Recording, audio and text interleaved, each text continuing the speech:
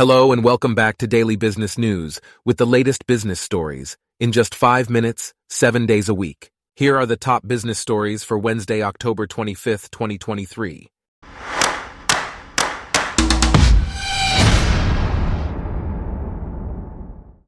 Today's episode is brought to you by Blogcast, your personalized audio feed, available on iPhone and Android. Everton Football Club has announced the passing of Bill Kenwright, its longest-serving chairman in over a century.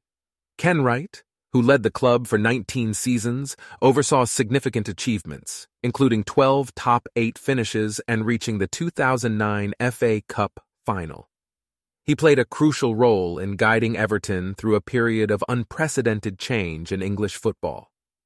Kenwright's death has been mourned by his family, friends, and the club's community. In other news, JPMorgan CEO Dimon has criticized central banks for their inaccurate financial forecasts and their belief in their own omnipotence.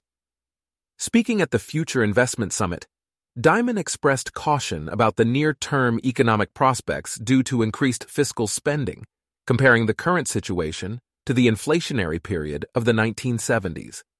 He also questioned the effectiveness of monetary policy in the face of continued government spending.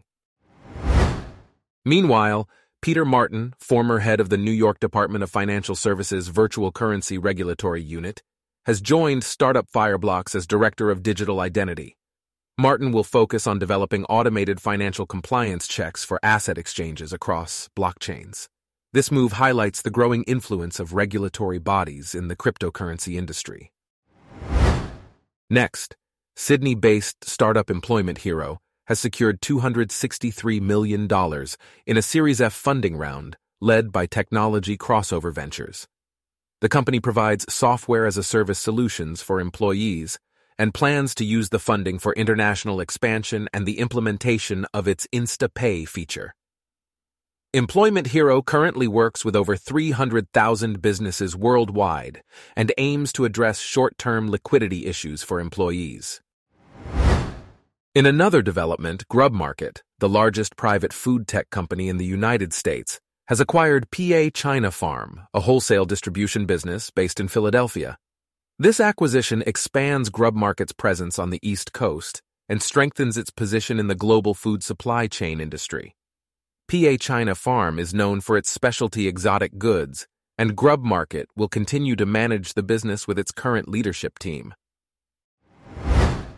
Turning to the sports business, the economic signals during Rishi Sunak's leadership have been mixed, reflecting the changing landscape of the industry. The decisions made by business owners in this sector have significant implications for communities, cities, and countries as a whole.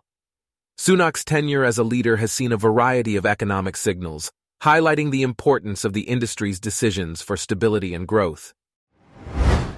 Meanwhile, European Central Bank Chief Christine Lagarde has expressed confidence in the fight against inflation, but concerns about the lack of a regional deal on fiscal rules. Lagarde warned of potential stagnation in the Eurozone economy and downside risks. She also emphasized the need for an agreement on interpreting the European Union's Stability and Growth Pact, which will be reinstated in January. Pascal Donohoe, leader of the Eurogroup of finance ministers, pledged to work towards reaching an accord this year. In other business news, GE has raised its profit forecast ahead of its planned 2024 breakup. The company has been focusing on digital transformation and has been offering trial access to its premium digital monthly subscription plan. Users will have access to global news, analysis, expert opinion, and other exclusive content. GE's trial period allows users to change their plan at any time, providing flexibility and full access for 4 weeks. Additionally, Cheylesmore Accountants, a leading accounting firm in Coventry, United Kingdom, has expanded its services by opening a second office in Birmingham. The firm offers comprehensive accounting services, including VAT returns, bookkeeping, tax planning, and business development plans. The Birmingham office is staffed by highly qualified and experienced accountants who can handle complex financial issues. Lastly, New York City is facing a housing shortage, with approximately 100,000 units lost due to the consolidation of multifamily row houses into one- or two-family homes. This trend, which has primarily occurred in wealthy neighborhoods, has contributed to the city's housing crisis, forcing lower and middle-income individuals out and making the city unaffordable for many. Mayor Eric Adams has proposed a plan to build 500,000 new homes in the next decade to address the affordability crisis and provide housing for the city's growing population.